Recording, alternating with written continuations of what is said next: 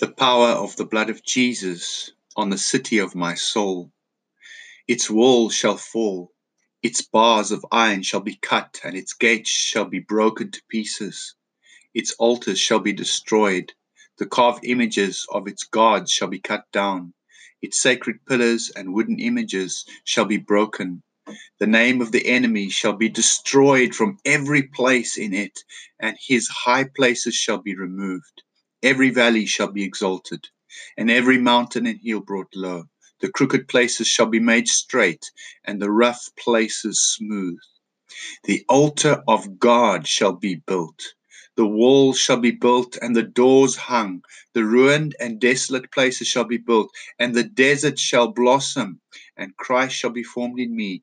And the city of my soul, Jerusalem, shall be the city of the great King.